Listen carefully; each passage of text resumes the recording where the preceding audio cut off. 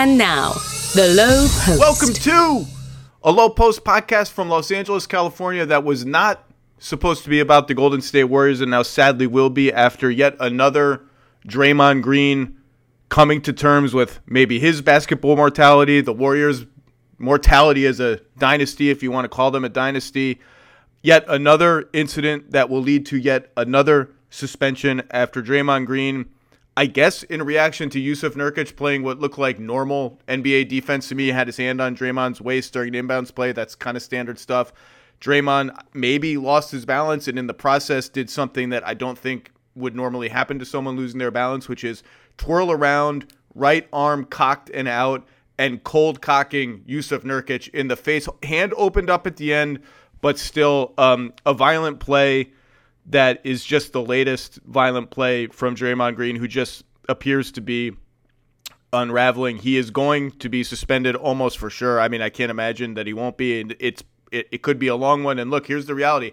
Depending on how long the suspension is, when he comes back from it, at minimum, he will have been ejected or suspended from just about half of the Warriors games to date, to that point, whatever that date is. Again, if and when he comes back. I mean, at that point, John Morant will be back. And like Draymond, I'm not even being flip about it, will have kind of barely contributed more to his team, which is a complete mess at 10 and 13, than a dude who's been suspended the first 25 games of the season. Like that's almost not hyperbole. And as I was watching that unfold last night at Staples Center, which I will never call crypto.com, whatever, where all the buzz after the game was just how many games is Draymond going to get? How many games? 10, 15, 25? Are the Warriors even going to send him home? Who knows? We're all going to find those things out. I actually thought back to a piece I wrote about Draymond in the aftermath of the punch last season when, of course, he punched Jordan Poole. And I'm beginning to think that punch is still lingering. That it might have like destroyed Jordan Poole, who has just been really bad on both ends of the floor for Washington. He's like his scoring is down somehow, and it might have just destroyed Draymond Green. I know they had an okay season last year. They made the conference semifinals as a nice kind of rebound for them. He's talked about how he's had to earn the team's trust back. You know, can he be the same kind of vocal leader, getting on people, getting in people's faces, urging them on? In the aftermath of such a public, well, what became a public after the video somehow got out. We never quite figured that one out, did we, how that got out? After such a public, violent incident, maybe it just ruined both of them and the team forever. Maybe it's still going on. But I wrote this piece at that time, and the piece was sort of just trying to put Draymond's career in perspective. And trying to you know, because when you talk about Draymond, I've long been a huge Draymond fan as a basketball player. That's no secret. When you talk about Draymond with other people, the dialogue inevitably comes back to like, what would he be without Steph Curry and Klay Thompson, the two greatest shooters of all time, who fit his style and how he wants to play so perfectly. Remember, this is a guy that was drafted 35th in 2012. By a team who had the 30th pick and took Festus Ezeli at 30 because, and I've interviewed all their front office about this, Kirk Lacob, who's now, I think, their assistant GM, you know, said to me something like, Draymond is short, you know, not that athletic. Like, we were confident he would slip to 35. What would he be outside of this perfect ecosystem? And that was the gist of the piece. And ESPN Social, as they are wont to do, just tweeted out this graphic with a tweet that's like, Zach Lowe wonders about Draymond Green's career. And in it had a piece from a line for the piece about how, you know, kind of just saying, like, what would Draymond be outside of Golden State? Is he the product of these other superstars in this system? Now, the piece goes on to say Draymond Green is a Hall of Famer and would have been a very good player, if not quite as good and historically great as he was with the Warriors in any context. And we'll get into all of that. But that was not made clear on Twitter. What was clear on Twitter was like, oh, Zach Lowe's questioning Draymond's qualifications for the Hall of Fame. And at least one NBA player clapped back at me with a tweet that said, just a dumb clown will say something like this with the clown emoji. Draymond Green, using his Money 23 green, is a Hall of Famer. Stop disrespecting that man. Now, this player clearly didn't read the story where I said Draymond Green is a Hall of Famer and would have been very good in any context. And I thought about that last night because that player was Yusuf Nurkic, who got clocked in the face by Draymond Green. And after the game, kind of like wished Draymond well, like whatever you're dealing with off the floor, I hope you get over it. And then kind of joked like, I'm glad he didn't choke me. And it just like, if you look at the faces of the Warriors coaches, this happened right in front of their bench. What struck me about their reaction to the play, about Draymond's reaction to getting ejected, about Yusuf Nurkic needling him after the game, about Steve Kerr's very clipped comments about it after the game, about Rudy Gobert's comments after Draymond Green choked him and got suspended 5 games earlier in the season. The total resignation of everybody involved. There's no rage. There's no defending Draymond Green. They're just stone-faced like, here we go again. Like they knew exactly what happened. Draymond gets ejected. There's no riling up the crowd. Let's go. Yeah, that's right. No, just like jogs calmly to the locker room, apologizes afterwards, says it was an accident, clearly trying to sort of mitigate whatever suspension comes. And like the team just, even the Warriors, just don't have it in them anymore to come to a defense of Draymond Green, which is just sad. Like they just don't have it. Steve Kerr just after the game's like, yeah, we need him. We need him. Next question. You want to ask me how I'm closing with Brandon Bajemski over Klay Thompson? Like, can we talk about that instead? Because I can't talk about this anymore. And, you saw Nurk kind of say, I'm glad he didn't choke me. Gobert just lit him on fire and said, he didn't want to play without his guy Steph, and kind of just roasted Draymond Green. And it's like the Warriors are just like totally resigned to just, this is their reality now, and they don't know what to do about it. Other players are just kind of taunting him, and no one is doing the Nurkic thing, coming to his defense, saying Hall of Famer, great player. They're just kind of clowning him the way that Draymond once clowned Paul Pierce at the end of his career when he was like, man, the fans don't love you like that. You're not Kobe. You want that farewell tour. You're not getting it. It's kind of come full circle for Draymond. And this is not to write his career obituary. He's still a really good player when he plays. But you can just, the resignation, there's no furor, there's no rage, there's no defense of him, it's just sort of, just total resignation. And in the past, the Warriors have always defended him. And there's been a million incidents. They've always defended him for a couple of reasons, 3 reasons. Number one, it's worth it. The Draymond Green experience is worth it. He's that good. He's that central to their team. He's that central to their identity and the way they play. We will get to that. Number 2, Steph loves him. He's Steph's guy, and Steph is the franchise. None of these dudes are being traded, probably, I would imagine, without Steph Curry ever saying, like, if Steph wants him on the team, they're going to be on the team. And that's his guy. That's been his guy for 10 years now. And if you're Steph's guy, one of Steph's guys, and everybody is Steph's guy, really, you're kind of untouchable. And the other thing is, it always worked out somehow for Draymond. Like, he gets suspended from the NBA Finals. The NBA Finals. When you're a 73-win team trying to cement history, you get suspended as an all-star and all-NBA player from the most important game in the most important series. Whatever. I mean, he played great in Game 7 and all that. And everyone focuses on, that he punched up at LeBron.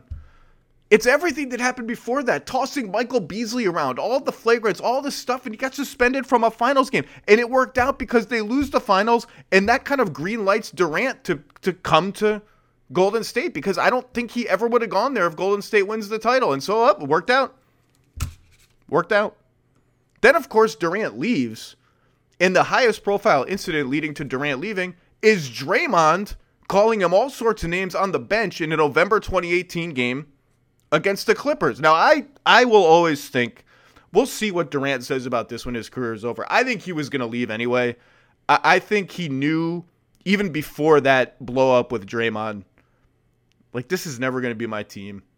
My legacy, my reputation is never going to be complete if I just ride it out with these guys. I'm going to need to do something else, and that something else was then Brooklyn, which was a disaster, and now it's Phoenix, which TBD. I think he was going to leave anyway. That's just my gut. But it certainly did not help that Draymond Green embarrassed him and yelled at him on national TV. Durant leaves. Warriors win another championship in 2022 with Draymond podcasting through the whole goddamn thing. Some of the Warriors were not psyched about the podcast, by the way, after the games and all that, but they win the title. It works out. It works out. I don't think it's working out anymore. I think that streak is over. This team is just a complete mess. It might be unsalvageable. We don't know when Draymond is going to play again. Wiggins has been a disaster. He was benched last night. Clay has been bad. He was benched last night. Steve Kerr has absolutely no idea who to play other than the one guy who's the tentpole of the whole franchise, and that's Steph. And I hate to say this because I do think he's going to be a Hall of Famer, and I think he's going to deserve it. But we've now reached the point where this is the first or second line in Draymond Green's career retrospective. Like, there's just been too many incidents. It's too much. He's hurt his team too much with all these outbursts, and it's now an eye of the beholder thing. Like, if you're a Warriors fan, you might remember the first thing that comes to mind might be his defense, his switchability, the way he revolutionized the team, whatever. But, like, this is all mixed in now in that first paragraph. It's like Draymond Green, you know, is he Dennis Rodman 2.0? I don't know anymore, but he's unraveling on a public stage, and he's hurting his team. He's hurting his reputation. He's hurting his legacy. And the shame of it is he's such a unique and special player. Like, I go back to that piece that Nurkic hated without reading, presumably. And I asked that question, like, what is he without Steph Curry and Klay Thompson? Because the Draymond skeptics say, Hall of Famer. You hear this? Like, I had a former head coach text me 5 days before yesterday, way before the second Draymond violent incident of the season. How can you call Draymond Green a Hall of Famer? What is he? He's not a Hall of Famer without Steph Curry. Like, this is a thing people say. And what I wrote in that piece was, yeah, he's not the same guy without Steph Curry and Klay Thompson. You know, like, if you're going to talk about the Warriors and why the Warriors won 4 titles and why the Warriors play the style that they do with all the off-ball movement and the shooting and the screens that nobody can track and it's impossible to deal with, it's Steph Curry and then a giant chasm to whatever you think the second most important contributor to that is. It's Steph. And everyone else has amplified Steph and fit into that style. That's just reality. Like, I don't think Draymond would have been as good in Detroit or Charlotte or wherever because he is an amplifier of Steph Curry. But you know what? Steph Curry's a top 10 to 12 all-time player. You could still be a goddamn Hall of Famer while being an amplifier to that level of a player. What I mean by amplifier is just think about this. Like, think about the way the Warriors play. Steph wants to move around without the ball. He wants to run pick and roll too, but he likes to move around without the ball. It's random. It's unpredictable. Where is he? What blah, blah, blah. Draymond meshes with that perfectly as a point forward, point center, whip smart passer, screener, handoff guy. That's amplifying him. And he does it at a genius level. I always go back to Game 6, Houston, Golden State, Conference Semifinals 2019. Durant's hurt. He's out. Houston senses we have an opportunity to take this series, and of course they don't. And over and over and over down the stretch of that game, which really kind of became the beginning of the end of the Harden era in Houston, it's just Steph, Draymond, right wing pick and roll over and over again. And the Rockets don't know what to do with it because every single time down, they improvise a different style of handoff, a different style of pitchback, a different style of flipping the screen. Draymond rolls down the rim, finds Looney on a lob. Like, he's the best ever at the 4-on-3 and the pick and roll. He's the best ever at just sort of the random orchestration of the Steph Klay off-ball movement. That's amplifying a star player. And there is an alternative history where the Warriors just build a conventional team, right? Like, they don't have Draymond Green. Harrison Barnes is their power forward. They get like a rim runner, like a Capella type, and they just spam Steph Curry spread pick and rolls. That team would have a top 3 offense every year because Steph Curry is that good. Maybe they win just as many championships. I have no idea. But they would play more like everybody else. Is there some effect to that? Is there how much do they get out of being unusual because of the way Steph plays, because of the way Draymond amplifies how Steph plays. He's one of the greatest passing big men of all time. I've had people on the Warriors tell me, yeah, we could have played that way, but we would have been much more conventional. The wear and tear on Steph. Now, he runs around a lot. He's coming off screens. He's setting screens. He has wear and tear wherever. But the Warriors coaches will tell you, man, there's just a different level of wear and tear when you got the ball every single time and you're running 70 pick and rolls. The whole defense is looking at you, and who knows how everything goes in that kind of alternate history. And, of course, the other thing is this sort of alternate reality Warriors, Clint Capella, rim runner, standard center, whatever. Like, defensively, they look nothing like they've looked with Draymond. Draymond is the greatest defensive player of, like, the post-KG NBA. The most flexible, versatile defensive player in that span. The only guy maybe in the whole league for, like, 15 straight years who could guard Jokic and guard Harden as a primary assignment.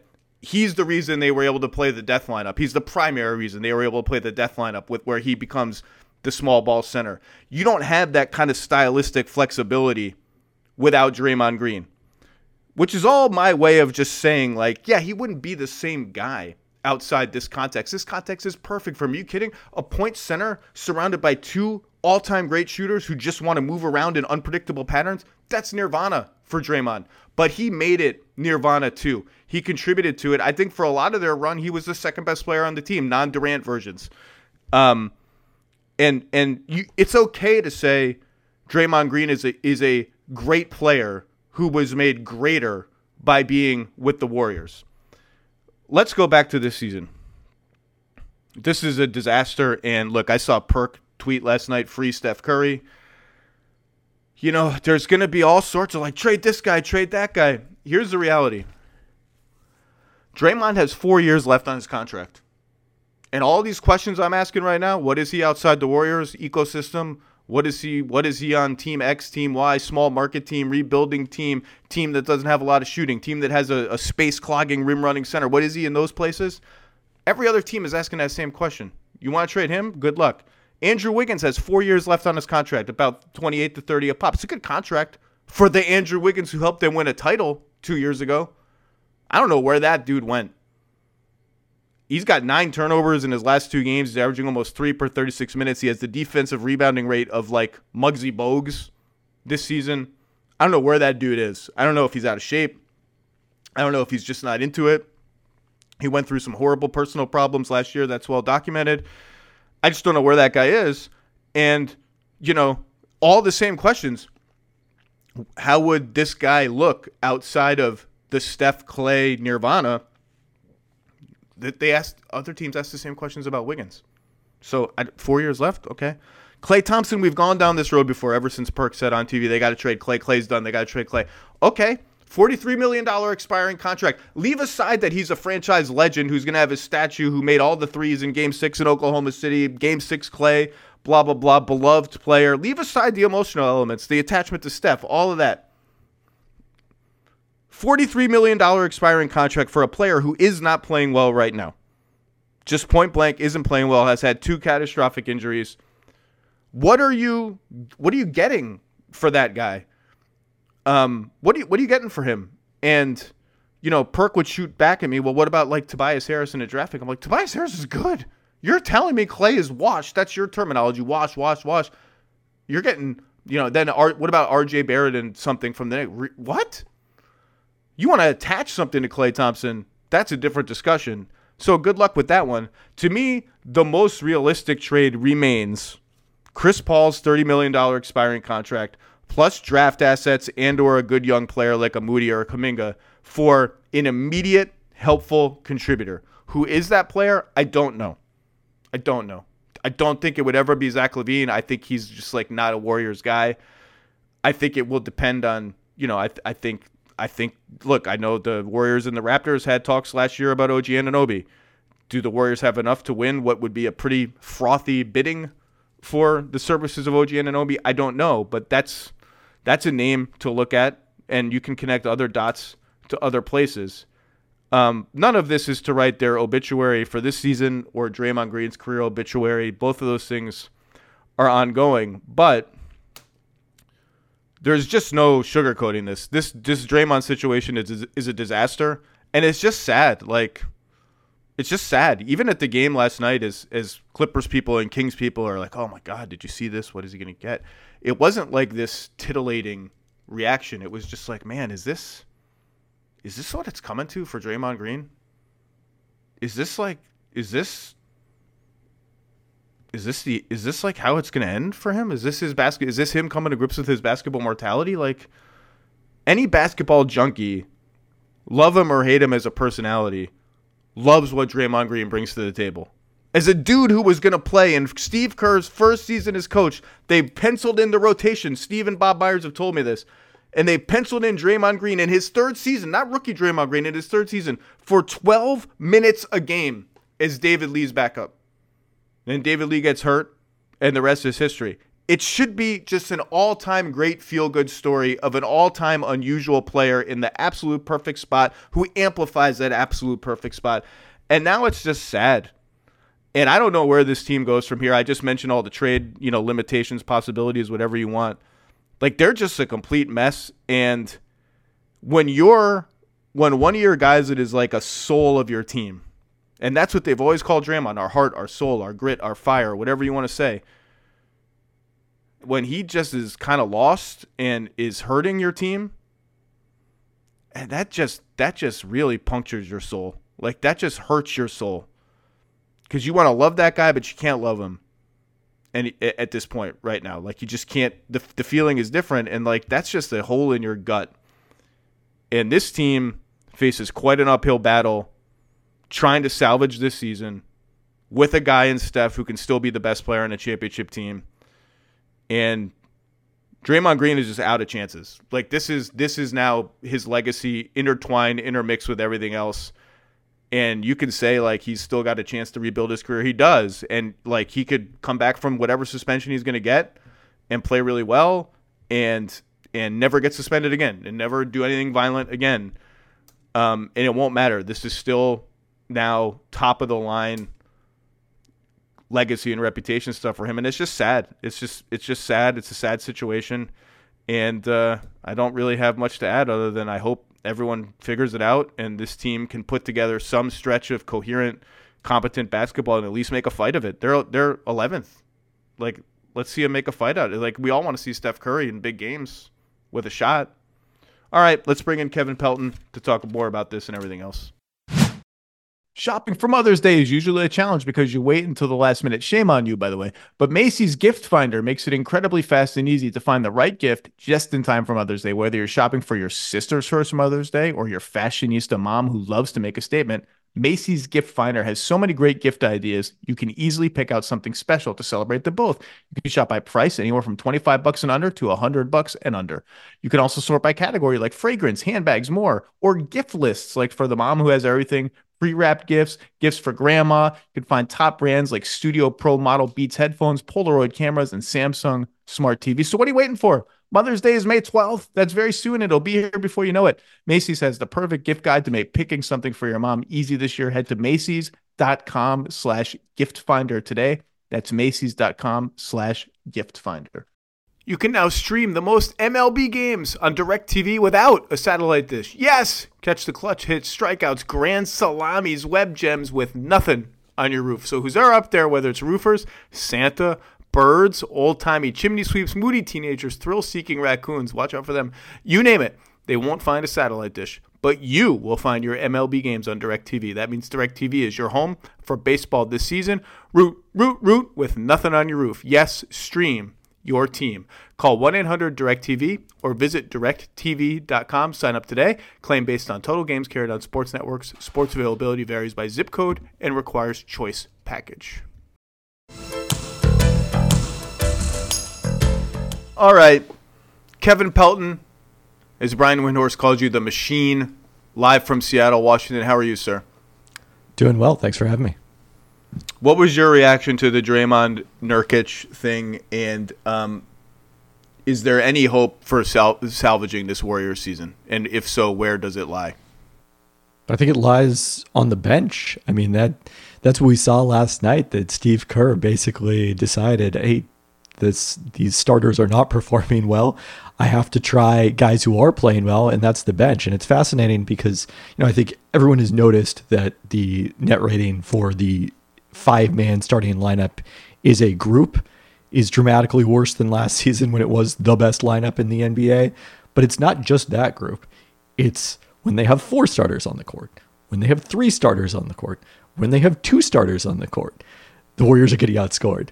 And then when you go down to a situation where they only have 1 starter on the court or none of them, which is basically the lineups that they play, end of first quarter, start of second, same third and fourth, those lineups are crushing. They're plus 15.1 per 100 possessions in 400 minutes with 1 starter on the court, and plus 7.6 in 170 minutes with no starters on the court. So it's funny because that was probably our biggest question about the Warriors coming into the season is, how's this Chris Paul thing going to work?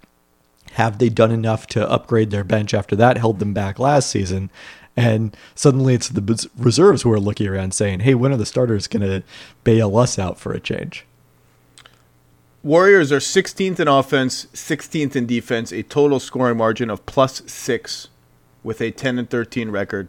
We all know they foul everybody and throw the ball everywhere. And I'm beginning to think those things are manifestations of the same thing, which is a certain desperation and inability to get it done anymore. I know they've always done these things, but it just feels like the reaching on defense, the throwing these Hail Mary passes that have no shot, thread the needle passes, it's like it's pressing. It's a team that's pressing because the conventional stuff isn't as easy for them anymore and isn't working anymore. Look, there's just the Draymond thing is just, there's just too much in the air for me to even think about. Like, how the hell do they pivot from this? I don't know how long he's going to be away, suspended or whatever. The bench has been good. Like, I like Pajemski. Kuminga, I've always liked Kuminga. Every time Kuminga scores, it somehow feels like an accident, even as someone who's been, like, pro Kuminga. It's like, how did that work? How did that work out? It worked out. Okay. I don't know. Trades, like, you got anything on, like, what are you looking for at the trade deadline for? I don't know. What can they even do? I mean, I guess it's still the, more of the 3s and 4s that allow them to unlock these smaller lineups.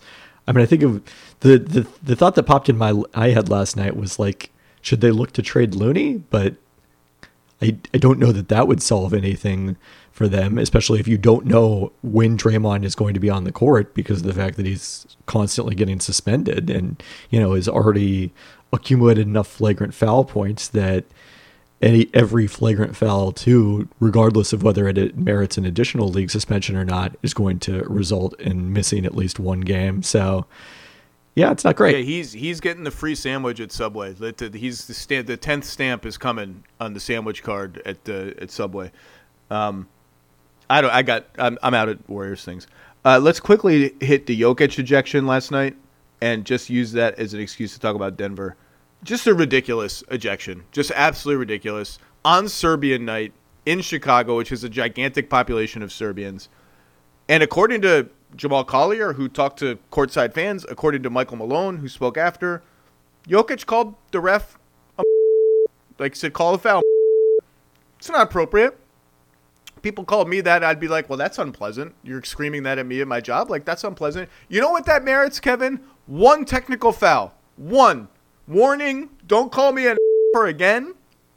I might have to toss you. I don't want to, but just stop calling me that. 1 technical.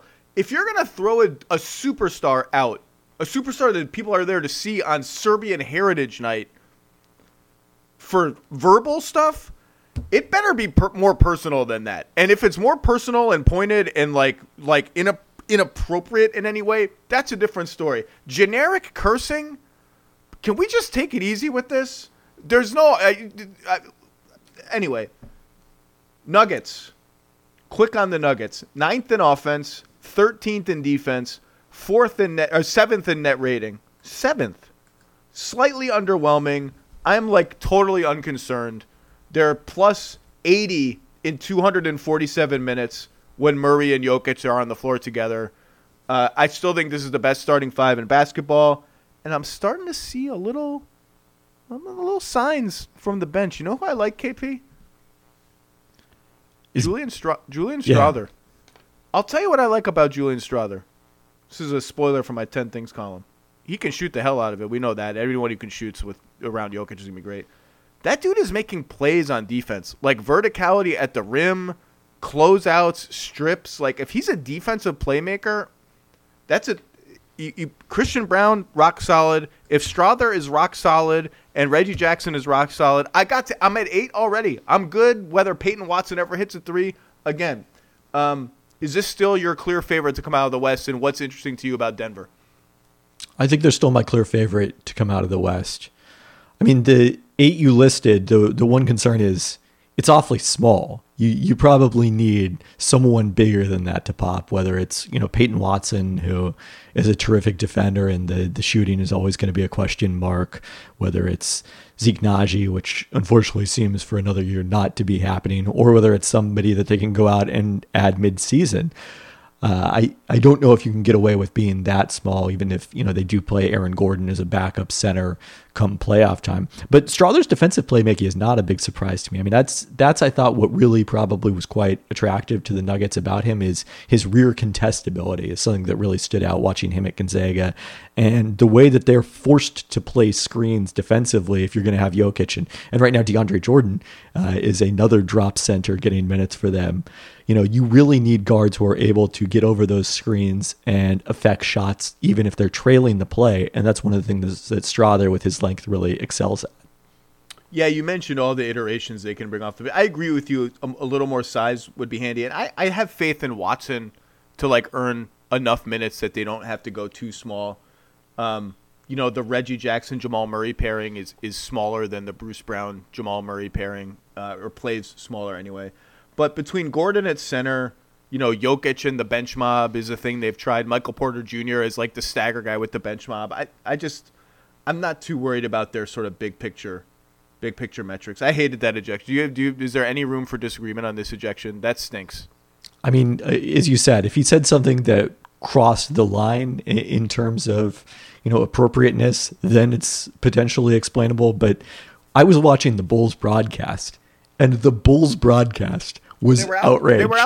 They were outraged. That's why Stacey King's like, Michael Jordan said worse stuff than that. He didn't say this, but I could hear Stacey King in his head being like, MJ used to say worse stuff than that to me. He called me Burger King all the time. I reread the Jordan rules over the summer. It's always a fun reread to see how unhappy everyone was in the moment. And now when they talk about it, greatest time of our lives, what an amazing thing. It's a reminder that everything looks a lot better in hindsight. All right. Are you ready to move on to the real meat and potatoes of this podcast, Kevin? Let's do it.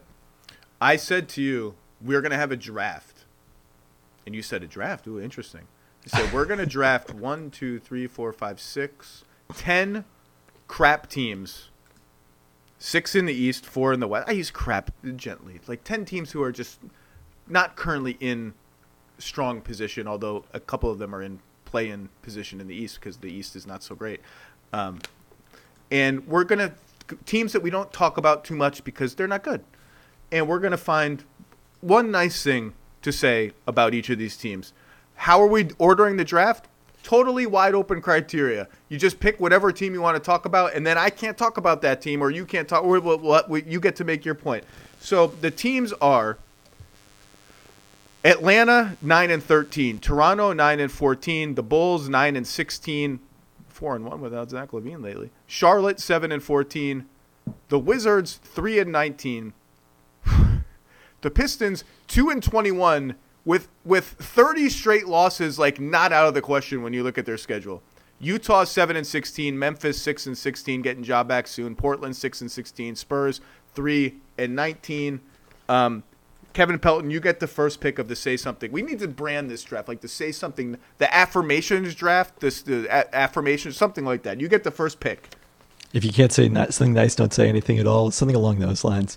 I'm staying at home in the Pacific Northwest and taking the Portland Trailblazers, who, as you mentioned, are 6-16. But I think that kind of obscures, they had a stretch there where they won a few games on the road, beat teams that they probably shouldn't have, including Indiana in the midst of this amazing in-season tournament run.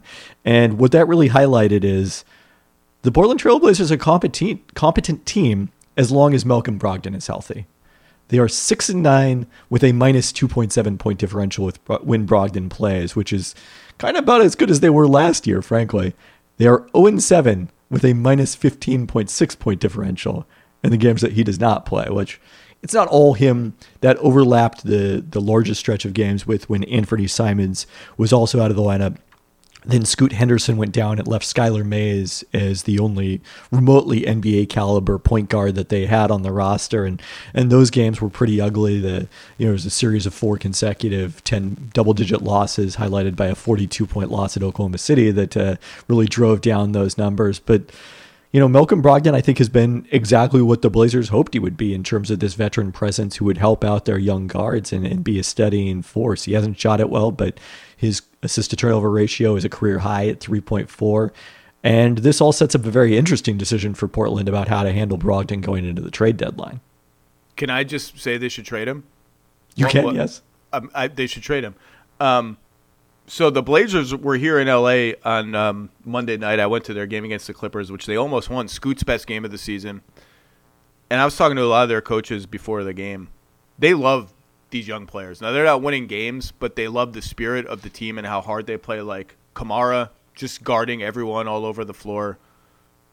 Reith, jacking threes. Jabari Walker's energy off the bench. They're 15th in defense. Like, that's pretty good, like, for a team that's this young and not good. My nice thing would have been Shaedon Sharpe. I'm just very pro how Shaedon Sharpe has played this season, and just good. Like, aside from a week or so ago, he had like 3 or 4 high turnover games in a row. I think he's been solid making decisions with the ball. Obviously, he can shoot. They're running more pick and rolls for him. I like Shaedon Sharpe. Okay, my turn. Crossing off the Blazers. I'm picking the Atlanta Hawks. My nice thing to say about the Hawks is they have achieved clarity. And the clarity they have achieved is that their team is not good. This has not worked. The 2021 Conference Finals run is a long time and one mega trade ago. The Hawks are 9-13. They are 5th in offense, which is fine. 27th in defense.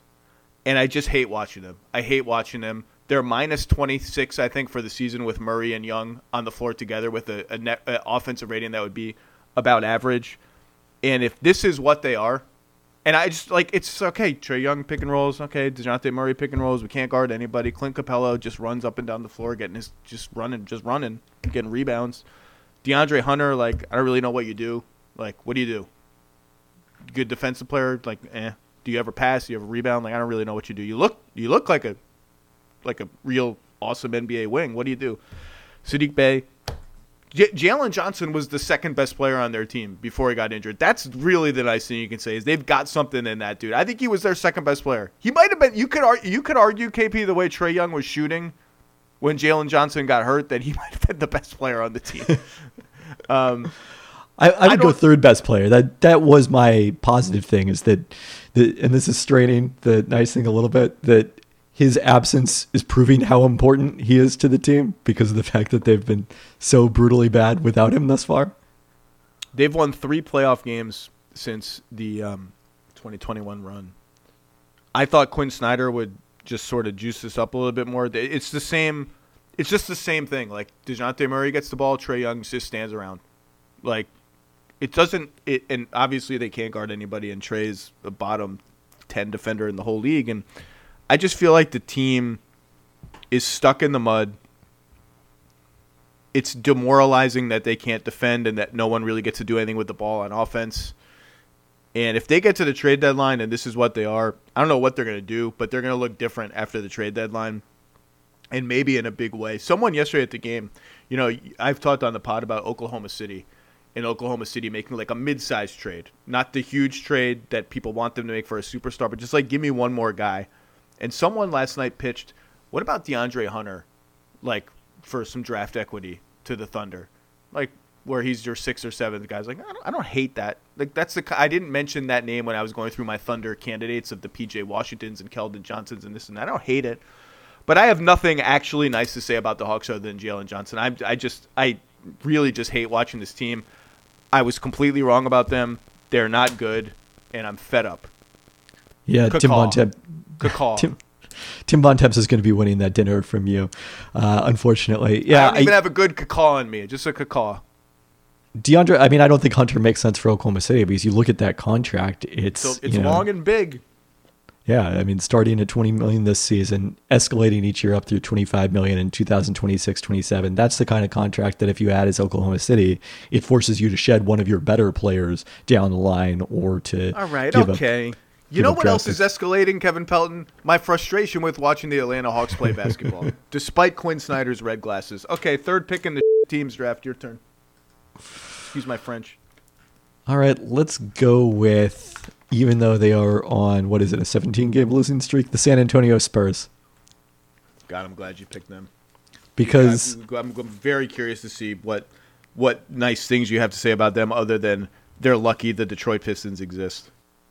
You've mentioned, a lot of people have highlighted the numbers with Trey Jones and Victor Wembanyama on the court together, how much better they are. They're positive on the season. But if you want to get really small sample size, let's do it. You take those two guys, add in Devin Vassell, 272 possessions they've played together this season outside of garbage time, according to Cleaning the Glass. They are plus 26 points per 100 possessions in that span. So secretly a juggernaut. If they actually played, Keldon Johnson is in this conversation as well, but they're three best players together. Now, the fact that they have so rarely played their three best players together is maybe not a positive thing to say about the Spurs, unless you want to say that this is all strategic and they know what they have in Trey Jones and they're just trying to ensure that they get another lottery pick, that they pull off the Indiana Fever style double of having the number one pick in back-to-back years. Who did the Fever take with those picks? They just landed the number one pick in the lottery over the weekend, but adding potentially Caitlin Clark to, if she comes out, to Aaliyah Boston, which would be a fearsome duo. I mean, this was often said about LeBron in Cleveland and to a lesser extent Anthony Davis in New Orleans. When you win the lottery and draft a talent that immense, one of the curses of that is you immediately become so good that you never pick that high again, and you can't get that guy a running mate that's his age if you don't have one on the team already. The Spurs have a ready-made solution to that problem, which is we're just going to be horrible again this year. Yeah, the Trey Jones-Wembanyama thing, they're plus 30 in 241 minutes. The Point Sohan thing didn't go well. I don't mind them exploring the possibility. I was aghast, KP, that when they pulled the plug on it, the adjustment was not start Trey Jones. It was start Malachi Branham, continue to just not play Trey Jones very much, and now we're going to make Wembanyama a center, which actually I'm fine with. I'm excited about the possibilities of that, and he's been everything he's cracked up to be. I can only conclude that just as Grant Williams did last year to Joe Mazzulla, that Trey Jones stole Greg Popovich's lunch out of the fridge, and this is just punishment for this because none of it makes any sense other than the way you're making it make sense. Well, then there's also been the Point Jetty Osman experiment, which is that next? Is that next? I did not see coming. Point Bassie? Oh, Bassie just got injured. Apologies to Charles Bassie. Yeah. Point that was not a good thing. Point Mamu? Point Julian Champagny? I don't know. Let's go through the whole roster. See if any of these guys can be point guards besides the guy who is actually a point guard. For the ones who get it done, Grainger offers high-quality supplies and solutions for every industry, as well as access to product specialists who have the knowledge and experience to answer your toughest questions. Plus, their commitment to being your safety partner can help you keep your facility safe and your people safer.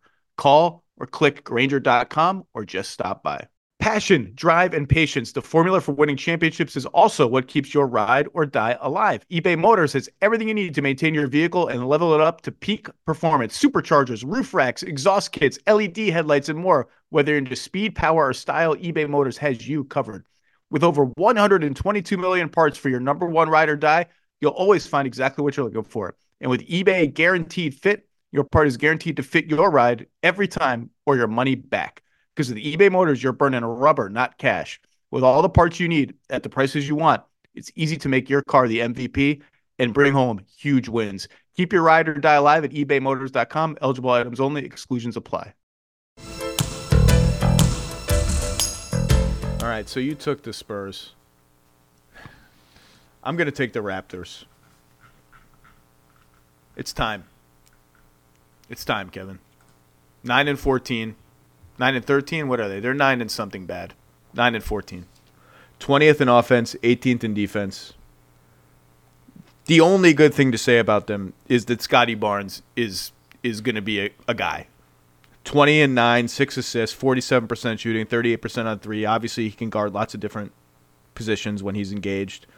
I've liked that they've used him on the pick and roll, both as ball handler and screener, more often in like the last week or so. I like that as sort of a potential tent pole for their offense, which is tent pole list. It's just sort of an aimless morass of like, here, you take it, you take it, you take it. Their next, they just lost to Charlotte. I think they play again tonight. I can't remember against who. It might be Charlotte again, actually. And then it gets a little tough after that. We're a couple years into this now. My guess is internally they've reached the point where it's like, all right, this doesn't work. It's like this isn't working. And we have Siakam as a free agent, Anunoby as a free agent, Gary Trent Jr. has just had an awful shooting season as a potential free agent. If they don't have a major bounce back where it's like they're in the play-in race, they're 11th, so it's not like they're you're always in it. They know that they've lost a lot of free agents for nothing in return, like Van Vliet most recently. If this is just what they are, I think I will say today, December 13th, this is the year they actually make a sell trade. If this is what they are in 6 weeks. If not, then different story. But last year we all remember the just endless chatter, and they end up trading for Jakob Poeltl, who, by the way, has been kind of meh. Like, he's just kind of fine. He does what he does. His scoring is down. His minutes are down. He can't shoot free throws. He's just kind of like meh. I think something will happen. And if you had to guess, like, which of those guys is most likely to be traded between Siakam and Anunoby, I think it's Siakam. But my nice thing would be Scotty Barnes. Yeah, I mean, I would say that he is a guy. Clearly readers of the early All-Stars that I did earlier this week know that I think he is a guy. And it's in a situation that is, not maybe as poorly conducive to his strengths as what Victor Wembanyama has been playing in most of this season. But if you're imagining, hey, what's the perfect scenario for Scotty Barnes offensively? I think this does work pretty well for him defensively to highlight his strengths. You'd put a lot of shooting around him as much as possible. And the Raptors have no shooting and all sorts of other ball handlers. And yet he's still thriving in the context of that. So I think that's very exciting long term. Because I thought we were going to talk about him separately. My nice thing to say about the Raptors is they have made the second largest improvement in terms of their assist rate of any team since 1997-98. The only team that's ahead of them, the 2017-18 Toronto Raptors, when they remade their offense with young assistant coach Nick Nurse getting a lot of the credit for that makeover that they made under head coach Dwayne Casey that year. And they have 3 guys averaging almost 5 assists per game between Barnes, Pascal Siakam, and Dennis Schroeder. And there's only one other team that's basically in that ballpark, that being Sacramento. So it's not always the best thing to have more assists. Being able to create your own shot, it does tend to be a strength, but that's a thing they've done well and have done much better this season. Maybe they can hang a banner for that next to the Bon Jovi concert banner at the Scotiabank, whatever it's called, center. By the way, as we're talking about banners, I would like to defend the Lakers hanging an in-season tournament banner. What do you think of the Lakers hanging a banner for the IST? I mean, it's interesting that it ended up being the Lakers who won it and made this decision because, if the Pacers had won it, is a team that had never won an NBA championship, just endless mocking of that decision, I'm sure, which I think is wrong. I agree that it shouldn't be celebrated to the same degree as NBA, winning the actual championship, winning the finals. But, if we're going to take this seriously, and the Lakers clearly did, then I think it is something worth highlighting. And I remain disappointed that I don't know how other teams have handled this, but the Seattle Storm do not have a WNBA Commissioner's Cup banner in their arena. They were the first team to win that competition after previously winning 4 championships. And I'm also annoyed that at Climate Pledge Arena, they only have one banner like the Lakers are apparently going to do for the in-season tournament. They only have one banner listing all of their WNBA championships as opposed to separate ones. You got to blow out the championships. The championships each one deserves its own its own banner. I just would like to give a big fat raspberry to all the people who are making fun of the Lakers for spraying champagne and having a banner. Like, look, it's sports, and they won the thing. This isn't like the Timberwolves celebrating that they won a play-in game, which, by the way, I had no real problems with either, considering the sad sack history of that franchise. They won, and it's cool. It's fun to win. They cared about winning, and I think they have struck the perfect balance with. First of all, I also enjoyed the fact that this banner required like 9 different sources say tweets from various newsbreakers about a freaking banner. Can we just release the banner? Like, we don't need this. Like, it's not that big of a deal. Sources say it's going to say IST. Perfect to have one banner, smaller and different presumably than the championship banners. One for the whole IST, and you just add years if you ever win it again. That's nice. That's like, here's this JV thing that we won. Nice thing. All right, it's my pick. We're getting to the dregs here. Really getting to the dregs. I don't want to pick any of these teams, Kevin. I might just punt my pick to you. I am going to pick... You know who I'm going to pick? I'm going to pick the Memphis Grizzlies, who are 6-16, 28th in offense, 11th in defense. Hat tip to 11th in defense with this MASH unit, forcing tons of turnovers. They don't give up a lot of corner threes. They've like kind of cobbled a good defense. The West is so good that they're still like 5 games out of the play-in with Morant on the verge of coming back. 5-6 on the road, 1-10 at home is weird. I just want to be like, shout out Desmond Bane for just grinding away. Like 25-5, pretty efficient, actually very efficient shooting. And just, sometimes it takes 18 seconds of cutting and screening and dribbling for him to get like even a contested open jump shot given the lack of scoring punch around him. And it's not just that Morant's been out. It's like Smart, Clark, Adams, Kennard, Tillman. They're just like out of guys. Like they're just playing like they're starting Derrick Rose, Bismack Biyombo, and David Roddy. They're just like out of guys. And they've like kind of hung in a little bit. Basketball Reference still gives them a 0% chance to make the play-in. Like, that's how far behind they are with Morant coming back. I think it would be a lot of fun if he came back and they won like 10 out of 12 and they got a little momentum. But just, you know, it's a rough watch right now. But I just want to say to Desmond Bane, and now Jaren Jackson Jr. has kind of got hot lately too. He's up to 21 a game. Defense hasn't been the same level this year. Just want to say, like, we see you, Desmond Bane. Appreciate the labor. Good luck going forward.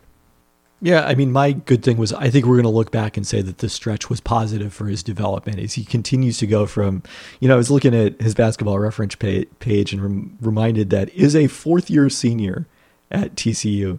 He averaged 16.6 points per game. Like, this was someone who always projected to the NBA as nothing more than a role player, like a really good role player, but nothing more than a role player. And now, you know, he's averaging over 20 a game. He, you know, if the team's record was better, would have a legitimate all-star case. He's pushed his usage rate to 30% this season without John Morant and without all those other guys that you mentioned. And I forgot Adams. Yeah. If you look at the effective field goal percentage on shots with more than 2 seconds of touch time, which our buddy Seth Partnow has used to kind of distinguish between self-created shots and shots that are created for you by others, he's 16th in the league in effective field goal percentage on those shots among guys with at least 100 attempts. So he's up there with a lot of star players in that regard. So that's an exciting development and something that will help them even when John Morant is back. Deepest cut maybe in the history of this podcast. I kind of like what Vince Williams Jr. is bringing to the table more than I like what Zaire Williams is bringing to the table. That is a draft pick that has not worked out yet. Shout out Memphis, is grinding away. Also, like, you know, the feed I get on my little League Pass toy online sometimes, like, it stays. I get to see, like, what's happening in the arena during commercials. There's just some wild stuff going on in the Grizzlies arena during the commercials. I think this one that went viral that I was watching in real time because I just had it on in the background was before Thanksgiving when they had Grizz, the bear mascot, come out to the Undertaker's entrance music dressed as the Undertaker, and did he kill a turkey? Like, not a real turkey, but like the turkey was either, you know, buried or killed. It was just like wild stuff is going on in Memphis. Okay, Kevin, you have your choice of, I don't want you to get too excited, Detroit, Chicago, Utah, Charlotte, and Washington. I think I got to go Chicago at this point. Yeah, you mentioned the record without Zach LaVine recently, that they've played much better. And a big reason for that, Coby White might be happening. Averaging over 22 points per game over the last dozen games here. It's granted, it's almost entirely about unsustainable three-point shooting. He's hitting over 50% beyond the arc in this stretch, but that high volume three-point shooting is a nice contrast playing next to, or a compliment playing next to DeMar DeRozan. And they've got him on a really nice 3-year, $36 million contract that pays him more like a reserve than a starter. He's 23 years old. I think this is one where, the Bulls' history of getting mileage out of their own draft picks rather than the Orlando Magic getting mileage out of their draft picks has been a rough one. Sorry, that was not a nice thing to say. No, that was mean. That was a mean thing to say, which is, honestly, you can be mean. It's fine. You're a very nice person. Sometimes the Utah Jazz getting mileage out of the Bulls draft picks, but this looks like one that they might finally get some mileage out of. For those who think I only say not nice things about the Bulls, you can find the 10 things column last year where I wrote how the stats may not show it. This is last season, not this season. Stats may not show it, but Coby White's becoming a much better all-around player, and that has borne fruit this year when he's been given the reins a little bit on offense. He's playing awesome. You could see it coming last year where his decision-making was better, his defense was better, his poise was better, and now it's bearing fruit. Pat Williams has kind of woken up in the last couple weeks. They're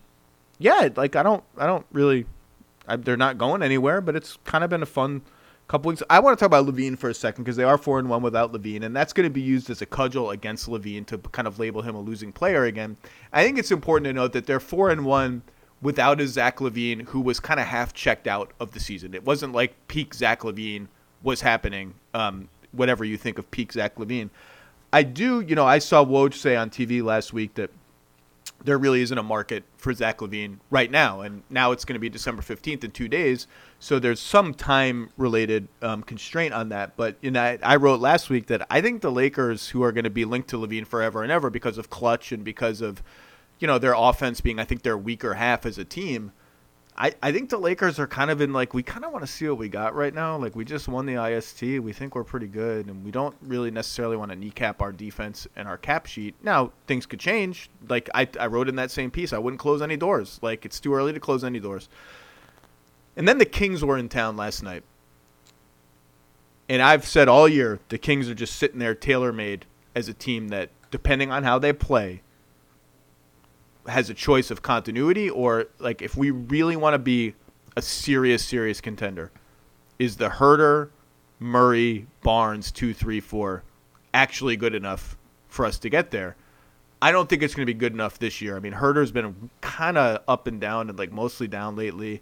Keegan Murray's hot lately. He's now up to over 30% on threes. I think Keegan Murray's going to be really good, and Harrison Barnes is a decent player on the downswing of his career. People are going to talk about LaVine to them. I don't know. People will talk about. I think there's there are a lot of Toronto, Sacramento synergies with some of the Raptors guys. I think one of the things that people underestimate about any big trade like this is if you just plop a guy with a 30% usage rate into your well-oiled offensive machine, that could be a month of. How does this, you're setting yourself up for a month of how does this work? How are we going to do this? It's harder than just boom, just put this guy in. I don't know. We've talked about LaVine. Have your thoughts on LaVine's and his market change at all? You said back a month ago when we talked about this, you said I think the only two teams that made any sense to you were the Lakers and the Raptors. Yeah, and look, if you were kind of envisioning in the Chicago front office how this might play out in a way that was going to create a more favorable market for you, hasn't gone that way at all, because Toronto, looks like they probably should be heading the other direction rather than adding a player. And the Lakers, as you mentioned, are feeling really good about their group right now and probably not in a hurry to make a move when those guys become trade eligible on January 15th. Now, this is one of the rules of thumb on my podcast I do with my brother about Seattle sports. The Pelton cast is you don't know how you're going to feel about things until they actually happen. Yep. So if the Lakers have, a below 500 month or two here leading up to the trade deadline, maybe they're going to look at things very differently. But again, to this moment right now, December 13th, what the Bulls needed to have happen to create a market has not happened. Yeah, like I said, I wouldn't close any doors. There's a lot of time between now and January 15th, between now and the trade deadline. There's a lot of games, a lot of things that can happen. You took the Bulls, right? That was your pick? Yep. I'm going to take the Hornets. I'm going to take the Charlotte Hornets, who, first of all, Eric Collins on play-by-play, just still on his game. That made me do a spit take the other night when he described somebody as tougher than day-old oatmeal. It's like, that's a new one. I haven't heard that one. 18th in offense, 29th in defense, just horrendous defensively, and horrendous at, like, everything. Fouls, turnovers, rebounds, just horrendous. Their centers, like Mark Williams and Nick Richards, have kind of backslid, I think, a little bit as the season has gone on. I guess my nice things would be three little nice things. I liked the way LaMelo was playing before he got injured. Getting to the rim more, keeping his dribble alive more, the Steve Nash thing under the rim, like all this sort of, like, slow it down and become a real creative point guard, I thought was happening. Gordon Hayward has played well the last 2 weeks after a very slow stretch. And I think Brandon Miller is just good, man. 15 a game, 40% shooting from three, can guard a lot of different positions. I have no idea where this team is going. They obviously have new ownership, and we'll see what happens at the trade deadline and in the offseason in terms of how much they want to revamp the front office and coaching staff or whatever. But I don't know. I think there's, like, I don't know where, like, if I want to see Mark Williams play better once he gets back from injury. There's just little burbling signs of something. I don't know. That's the best I can do. I mean, I think the fact that they've been decently competitive, at least not non-competitive without LaMelo Ball, has been encouraging. Last season, they had a minus 7.8 differential in games that he didn't play, went 14 and 32 in those. Thus far, they're minus 6.5 in the 6 games he's missed since that ankle injury. And, you know, even better actually than they played with LaMelo in the lineup, which presumably is not about him. It's about the fact that Terry Rozier has gotten back healthy at that same time. And then, you know, the 10 games they played without Miles Bridges at the start of the season, as he concluded his suspension following that guilty plea of felony domestic violence charges and sitting out all of last year. So, you know, they've stayed afloat enough that I'm feeling okay about the Charlotte over pick, which I was not feeling great about after the fact. It was like low 30s or high 20s? Yeah, I don't remember off the top of my head, but it was not a high number. And the other thing I am excited about tentatively, like I'm not going to get too excited just yet. Like part of the reason that their bench has been so thin is Cody Martin just hasn't played since I think it's like last December at this point, maybe January. And Steve Clifford told reporters last Friday he's a lot closer. He's been coming through the harder workouts feeling better, so fingers crossed on that one, although still no timetable. Also, I've never felt older in my life than when they struck their jersey patch deal with Mr. Beast, and Woj wrote a story about it, and I was like, oh, I don't even know who or what Mr. Beast is. And then I went to a wedding like 2 weeks later. One of my second cousins got married, and one of the groomsmen was like one of the lead writers for Mr. Beast, which was the subject of like much chatter. Like this is like a 25-year-old wedding, like the kids, and it was just like people were like, that guy, he works for Mr. Beast. That's the one that works for Mr. Beast. Oh, he knows Mr. Beast. I'm like, I don't know who the hell Mr. Beast is, but sounds like he's doing great in life. LaMelo, by the way, still only shooting 54% at the rim. Just can't finish at the rim. But I like that he's getting there. And someone's going to trade for Gordon. I think someone's going to trade for Gordon Hayward. I mean, he makes it's a $30 million expiring contract. It's not that easy, but it just feels like, what are we doing? What is everybody doing here? I was going to say I've never felt older than when Luka Doncic lamented after his performance last night in the win over the Lakers, how old he's getting and how little sleep after having his first child and how everything hurts. So he's 24. I like that he's going all Euro with like the little hairband thing that all the soccer players wear, all the football. I like that he's going, instead of headband, I'm going with I don't know what the name of that thing is, but I associate it with European soccer players. Perhaps I'm pro Croatia soccer. That's my team. All right, so I have left you with Detroit, Washington, in Utah, and it's quite interesting to me that Utah is still alive. So good luck with this one, KP. Yeah, I was hoping you were going to take Utah at this stage of the draft because I want to say something nice about. It's a bit of a challenge. Walker Kessler's rim protection has been solid since he's come back, but Simone Fontecchio. I knew it. I knew it was going to be Simone Fontecchio. Simone Fontecchio. Am I that predictable? Saying something nice about an Italian guy. Taking a nice step forward in his year two.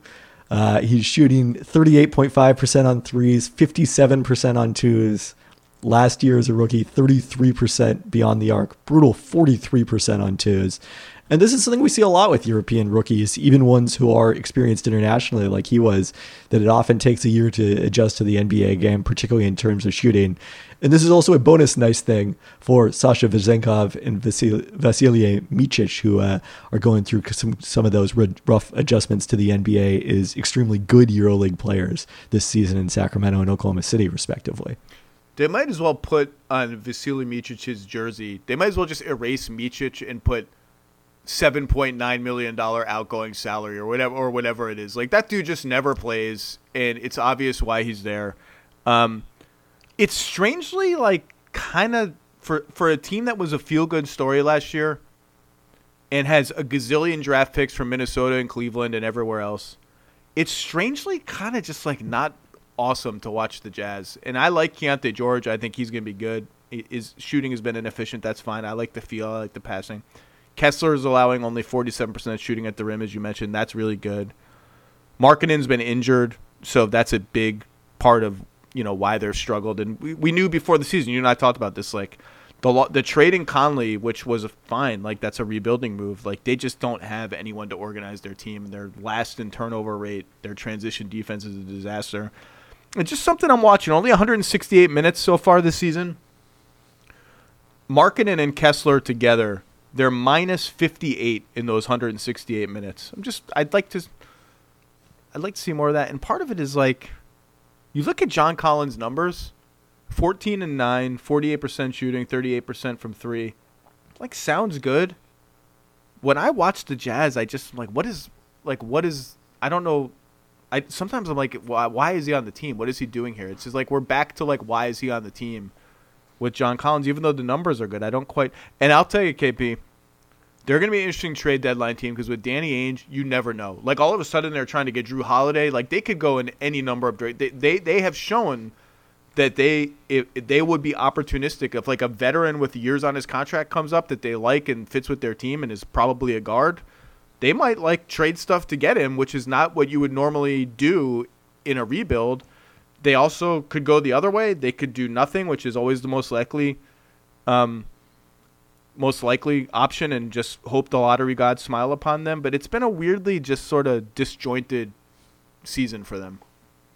It has. I mean, I mentioned those starting lineup stats and lineups by starter stats for the Warriors. So when I was going through and putting those together, I looked at each team's, the 5 most used starters and how they've done with those guys on the court. The Jazz have played 4 minutes with their 5 most used starters on the court together because Keontae George didn't come into the lineup until between basically when Lauri Markkanen and Walker Kessler got hurt. So would that be George, Clarkson, Collins, Markkanen, Kessler? Like, what would that even be? Yeah. Yep. And then Clarkson's out of the lineup now, so even if Lauri Markkanen comes back, which it looks like he might do tonight, we're still not going to get all 5 of those guys together. So that's what I want to see before I really do much evaluation for them. But the other thing I want to say, you mentioned what a feel-good story they were last year. I think that may have thrown us off the scent here a little bit. Like, if they had submitted this season a year ago, nobody would have been terribly surprised. That was the expectation for them, and they overachieved so much that we started to think maybe they're always going to do that, but not without more playmaking than they have as a unit right now. Yeah, they were. You and I did this. Like, they were one of my unders. Like, I think they were 35 or 37.5 coming into the season, which was about what they won last year. And I was like, I don't think they're going to get there. They're 26th in offense and 26th in defense. Like, they're just a bad team, which is fine. Like, they're in a young rebuilding phase, and so. But then you're like, Hendricks has just finally started to play. Agbaji, who was like a big, cherry on top of the Donovan Mitchell trade for them, like, he just doesn't play very much, and like he just doesn't have enough time to get in a rhythm. It's just a strange brew of guys right now, and it feels like they do just need to, like the Sextons and Horton Tuckers of the world. It just feels like, I don't know who, it just feels like they have too many guys, and like someone's going to have to get moved somewhere. All right. We've reached the point where it's Detroit or Washington. I'm going to take Detroit, Kevin. I'm sorry. They've lost 20 games in a row. 27th in offense, 24th in defense. Here's all I got. Here's all I got. Jaden Ivey is shooting 70% at the rim. That's precisely what I had to. Honestly, I joked about this the other day. Are they going to send him to the G League? I don't know what the hell is next going to happen with their rotation. I love Asar Thompson. He is 7 of 48 from 3. I just want him to be able to shoot a little bit because he does everything else so well. And the other thing I will say is Jalen Duren's injured. I think he's going to be good. He's young and he's raw on defense. But when he comes back, I hope we have seen the last of the Isaiah Stewart, Jalen Duren, really any two of those guys, Bagley and Wiseman, who just is completely lost on both ends of the floor.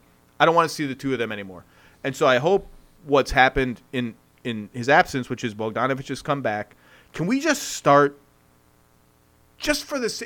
It's not like you're winning. So can you just entertain me by starting Cade Cunningham, Jaden Ivey, Asar Thompson, Bojan Bogdanovic until he's traded, and Jalen Duren?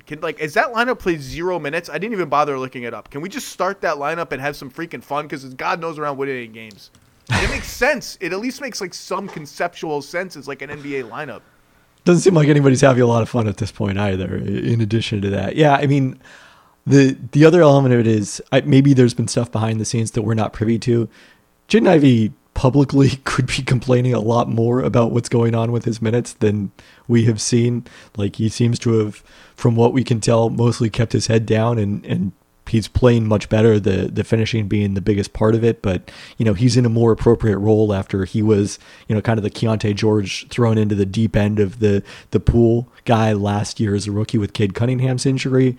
And yeah, I was watching a broadcast a few weeks ago, I forget which one, and the opposing broadcasters mentioned, Jaden Ivey having a down second season. I was like, no, he's actually playing way better. They just don't play him. So Monty Williams having a down season, I would say. Yeah, what's having an up season is Monty Williams' bank account. He's doing fine. Cade Cunningham, 22 points a game, 7.5 assists, 4 rebounds, 42% shooting, 34% on threes, which is trending up, 47% on twos, 4 free throws a game, which is much maligned. People want to see him get there more. He's essentially a second-year player, given last year was a lost season for him, on a team that's just been bereft of shooting and really any kind of experience this year. Cade's last, 20 games of his rookie season were massively encouraging to me. I kind of don't know what to make of him anymore, other than I'm still, I'm not writing him off and just saying this is what he is and it's disappointing. I think he's going to hit another level at some point when they put better talent around him, and I think he's could be a really good focal point of an offense. I am reaching the point where I'm like, he might not be the guy on a good to great team, somebody, which is fine. There are only so many of those guys around the league. Maybe you can build a greater than the sum of its parts kind of team where everybody kind of shares in being the guy. But I'm still, relative to the pessimism I've seen about Zach Cram had a great piece for The Ringer about how advanced stats just hate Cade, and they do. I'm more bullish than that. I wonder where where a lot of your grounding, at least initially, was advanced stats. I wonder where you are on the Cade experience. Yeah, it's interesting because a lot of it reminds me of the Andrew Wiggins discussion from several years ago. Good call. And I feel like I was kind of slow to adjust my expectations of Wiggins because we have seen a lot of players of this ilk, tend to develop even late. I mean, Harrison Barnes would be another guy who, for a long period of time, there was this sort of disconnect between his perception and what the advanced stats were saying about his value. And he did eventually develop into a really nice, both those guys developed into really nice role players. They didn't develop into stars. So it'll be interesting to see. For Cunningham, you mentioned the 3-point percentage trending up. That's been the most surprising part, because you watched him in Oklahoma State. He was a shot maker. Like, he hit 40% on threes that season, 85% at the line.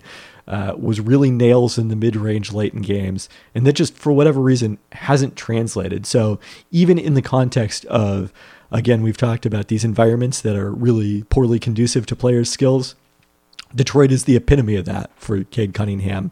The shot making shouldn't necessarily be, I think, as affected by that as that has been, and that's been kind of the disappointment for me. I just want to see him play where there's not 17 defenders in the paint by the time he's like gotten past the 3-point line. But I'm still bullish, but I like his feel. I like his passing. I like his ability to kind of get in the paint and wiggle around and pivot around and keep a live dribble and make floaters over smaller guys. I just want to see more. All right, Kevin. Challenge. Say something nice about the Wizards of Washington. Yeah, I mean, I think this one is pretty clear. Well, no, maybe it isn't, because I think you might have someone else based on our text change. But to me, it's Bilal Coulibaly being ahead of schedule is a teenage rookie who, he played a very small role for the Metropolitans 92 team that Victor Wembanyama was a part of last year. An important role, because they were playing like legitimate games in the French League playoffs all the way through the finals. But, this is someone who was mostly standing in the corner and playing defense in the French League. And that tends to translate to a really small role in the NBA. And, not only is he hitting 40% of his threes thus far, which is very exciting, we're starting to see kind of some baby steps towards him making more plays with the ball in his hands. His usage rate is still, 13%. It's really low, but, the month of December, he scored double figures in all 4 of their games thus far. He's putting it on the ground a little bit, and I think he's clearly ahead of schedule of what I was expecting. He's on my list. I ahead of schedule is the perfect phrase. Like, he's going to be a playmaker on defense who can guard a ton of positions. He's shooting well. Like, I'm a fan. I think that pick is going to work out for them. I had him and I had Corey Kispert as my nice things to say about the Wizards. Corey Kispert is a rotation player on a good team, and he has tripled his drives per 100 possessions this year. Now, that's from 3 to 9, just not very many. And he has almost 2.5 to his pick and rolls per 100 possessions from, again, 2 to 5. And his points per possession on both of those plays are like top 10, top 15, top 20-ish in the NBA. So he's making plays against closeouts. Like, you can, if you get him, if you run him off a screen and then into a handoff, which is basically a pick and roll, like he's doing well, leveraging his shooting to create a little bit for others, just a little bit. The rest of it is just rough, man. Defensively, this team is so bad. Like it might. One of our stats guys or someone will have to do, like, I'm sure they're on pace for the worst points allowed per possession in the history of the league, because like we're in a stage now where the best offense and the worst defense are going to be the best and worst ever. They are 30th in defense, and they just got nothing. I mean, they can't rebound. They just it's not great. I don't know what the answer is, but there is no answer. The answer is that the lottery is in 5 months. Yeah, watching them zone the Sixers the other night as the Sixers just kept making threes, riddled them with threes. And it was like, well, if you go back man, then Joel Embiid is just going to destroy us. So there wasn't a good option. They got to pass a rule that Embiid's got to play lefty against the Wizards. Like, it's just so unfair. It's like it is the literal manifestation of a man among boys almost. Like, it's just make them play lefty. To your point about the lottery being in 5 months, that's the exciting thing, is like they're not playing like this while they're trying to be the 10th seed. They're playing like this, well, that was the goal all along. The 2023-24 Wizards. This time we're bad on purpose. Where is Johnny Davis? Is he? I don't even know where. Is he injured? Is he in the G League? Where is he? He's gotten some minutes, hasn't he? Not lately. He is currently injured. He has a calf injury. Okay. Because when I've seen him play, and look, to be clear, Johnny Davis is in the NBA. He's a lottery pick. He is better at basketball than I will be at anything ever in my life, including napping in the middle of the day, which I'm elite at. He just doesn't look like an NBA player. When he gets on the floor, he just looks completely overwhelmed and lost. And like to have that happen to a lottery pick is just, that's rough. So we've concluded our Wizards segment by saying something not nice about the Wizards, who were last on my League Pass rankings and are last in the say something nice draft. Kevin Pelton, what do we got coming up from you? You did your All-Stars this week, which we were supposed to talk about before the Draymond thing happened. Maybe we'll revisit that in a couple of weeks. Early All-Star picks, both conferences, and you followed the rules, like by position. Which by people apparently roster. don't understand, because people kept saying the guys I picked as wild cards I had not picked them for the team. Like, no, those are roster spots. They count. People also react to All-Star selections as if you have 18 spots per conference. Like, how did this guy not get on? I'm like, okay, so you're the 12. Who you taking off? Like, that's it. So, and what else we got coming? We got a mailbag coming. What else? Not on the schedule right now. I think next up will be next week. Bobby, Marks, and I are revisiting our monthly rookie rankings, the rankings of the top 10 rookies in the league. So Chet, Wemby, Jaquez are the top 3 right now. Is Lively cracking? Do Lively's 4? Like, where do we stand? I think I might have had Lively over Jaquez, but those guys are in the conversation. Detroit's rookies, even though they're not playing as much right now. Brendan Pajemski is one of the nice things that's happening with the Warriors. So yeah, that's the group. The 5th first team all rookie spot, assuming those 4 hold, is going to be an interesting little battle that only diehard fans of like Cason Wallace and Brandon Miller and Asar Thompson and their teams really care about. But I would assume, barring injury, that Chet, Wemby, Jaquez, Lively have locked up 4 of the 5 first team all rookie spots. Lively's just that guy. That dude is good, man. That guy is really good. He looks like he's been in the league for 5 years, even though he is one of the younger rookies. The passes he throws out of the pick and roll in space he's throwing them instantaneously on the catch, and with an intellect that suggests he's got the floor mapped in his head before he gets the ball, which is incredibly unusual for a center that age and that experience level. And my favorite thing about him, I wrote about this last week, I hate, and Jared Allen has been the king of this for years, less so this year, when centers catch the ball on the pick and roll, like when their guy is trapped, so they're rolling to the rim, the help defender comes, and the help defender is like a guard in the restricted area, and they just by default kick it out. When you just cram on the dude. Derek Lively doesn't, like, he will finish right. He finished over Zion on that exact help rotation. Jalen Williams, like he's like, oh, you're too small. I'm just gonna lay the ball up. Forget passing to like Derrick Jones Jr., who's been fine. And Dante Exum, holy smokes, Dante Exum. Say something nice about busted lottery pick Dante Exum. Busted no more.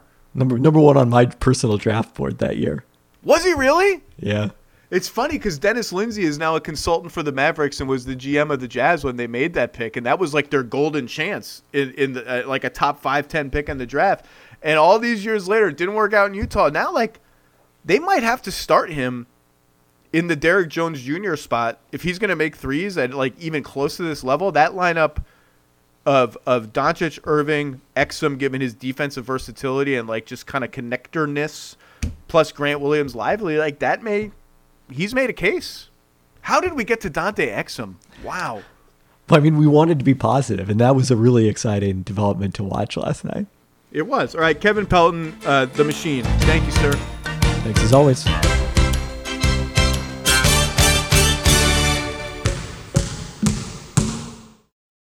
Without the ones like you, who work tirelessly to keep things running, everything would suddenly stop. Hospitals, factories, schools, and power plants, they all depend on you. No matter the weather, emergency, or time of day, you're the ones who get it done. At Grainger, we're here for you with professional-grade industrial supplies. Count on real-time product availability and fast delivery. Call, click Grainger.com, or just stop by. Grainger, for the ones who get it done.